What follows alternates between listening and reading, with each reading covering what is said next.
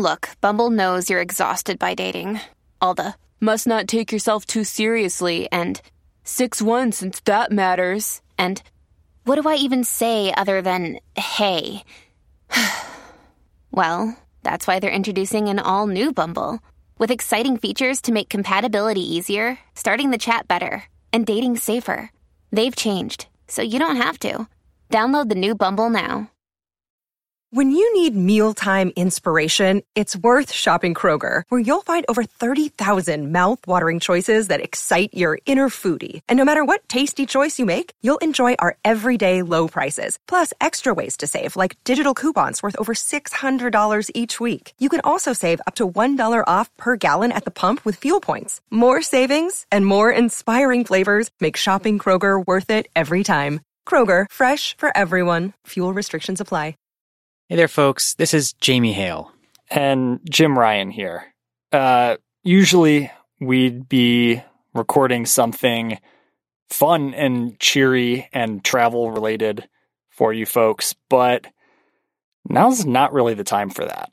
No, as I'm sure everyone is aware by this point, there are a number of really horrible wildfires that are burning across Oregon and truly across the Pacific Northwest and I guess the entire West Coast right now.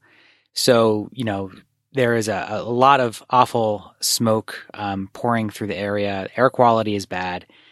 Traveling is not exactly safe right now. So while we had a couple of episodes recorded for these last weeks of summer, we're going to go ahead and just put those in the shelf for now, because it doesn't seem like a great time to be recommending places to go travel when it's not even really safe to go outside your house right now. Yeah, Jamie, we're talking here on Tuesday, September 15th. And at this point, I have not been outside my home since Thursday, I think, of last week. Like I went to like the garbage can. Yeah, I mean, that counts, one of our colleagues sent a video to a couple other folks in the newsroom of him just outside wearing a full-on gas mask, I think, for its respirator qualities or whatnot. It's not good. I mean, I don't really know what other way to put it. It is a sorry state of affairs here at the moment.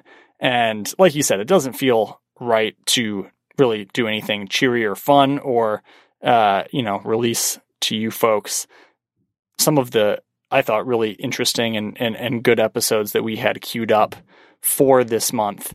For now, Jamie, though, I mean, the big question a lot of folks probably have right now is, what is the state of affairs for some of our wild and natural areas that folks love so much? And I know you've been tracking some of that as best you can, Jamie. What can you maybe say or not say at this point about kind of the state of affairs in Oregon's outdoors? Yeah, I mean, there's not a lot of specifics that we know right now. I was talking to some fire officials yesterday about it, and they said that because of the smoke, because the fires are still active, because they're still focused on evacuating people and assessing damage to homes and property, that they don't have any idea yet what some of these natural landmarks look like that were in the path of the fire. And Jim, there's a lot of like really beloved places there that were either already passed through by the fire or are right in the edge. I think the one that is probably the biggest is Opal Creek.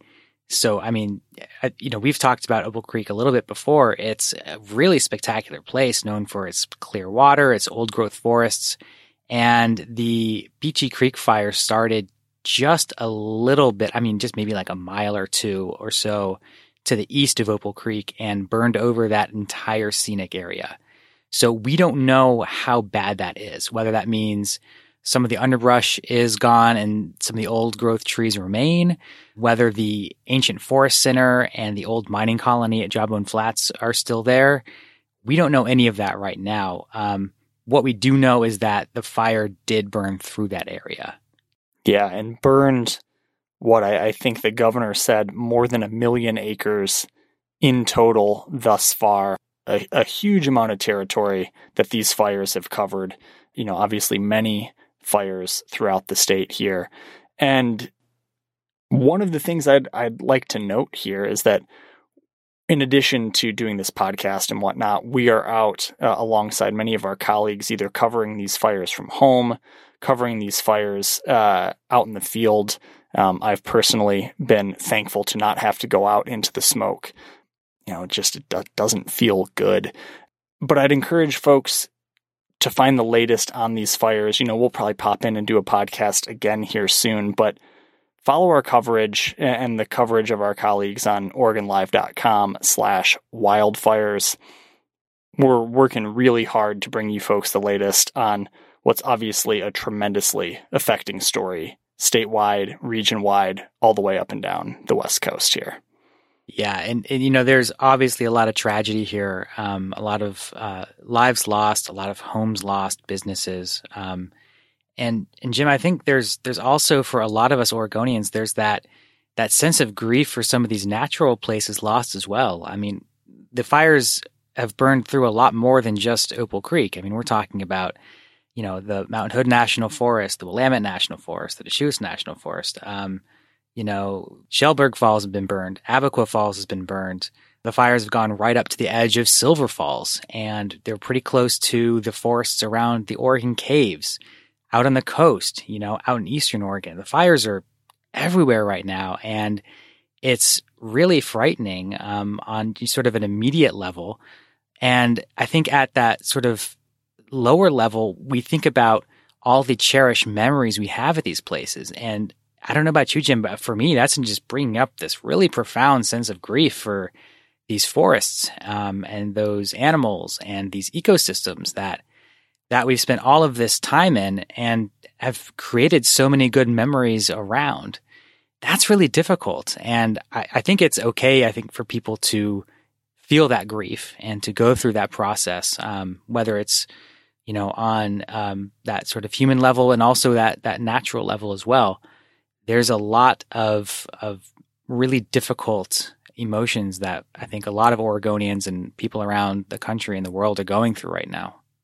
Everyone is affected in some way, shape, or form right now, right? So before we started recording here, you just mentioned how it's been extremely difficult to not be able to leave your house. Oh my God.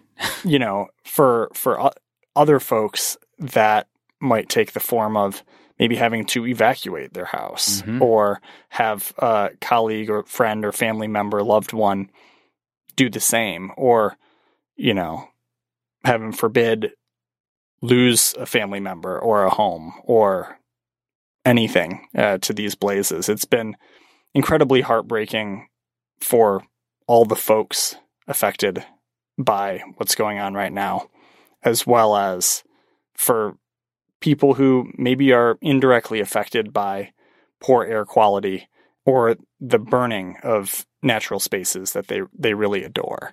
And yeah, it's going to be a long road, I think, Jamie, until we really know the extent, the totality of what's happened here, what's still happening, let's be honest, and,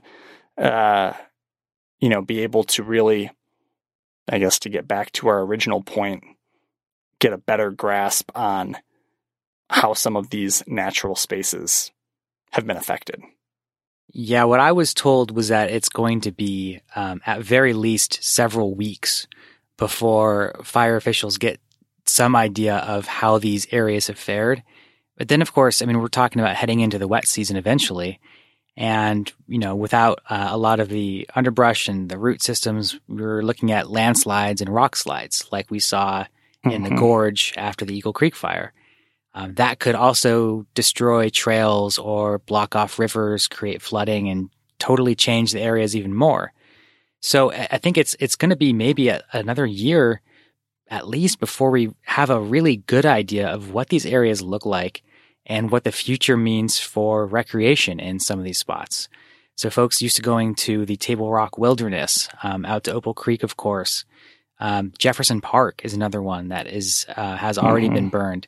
So we're not going to know for a while what it looks like to hike or backpack these areas, what that experience will be in the future. I would just recommend that people not hold any expectations either way. And we just got to be patient in terms of, waiting to see what it looks like and what the experience is going to be in the future. While we figure all of that out, we'll obviously be reporting it on OregonLive.com, in the Oregonian, and when we can here on the podcast. We're both reporters filing news stories pretty much daily, if not multiple times a day, about these fires, about other things going on throughout our state and our region. And, I just encourage folks to follow along that way and know that we don't have a super clear plan yet as to what our podcasting immediate future looks like, but we'll continue to bring you updates here as well. And like Jamie said at the beginning of the show, probably keep some of our episodes that we'd already recorded on the shelf for now. Yeah, folks. And until we get back to some of those other episodes and some future coverage, I just want to encourage everyone to make sure you stay safe. Make sure to take care of yourself, both, physically and mentally, emotionally, spiritually. Reach out to other people around you if you need some help. There's no shame in asking for help in the midst of this disaster or the midst of the many disasters that have been going on this year around the world. So stay safe out there, folks, and we will get back to you here just as soon as we can.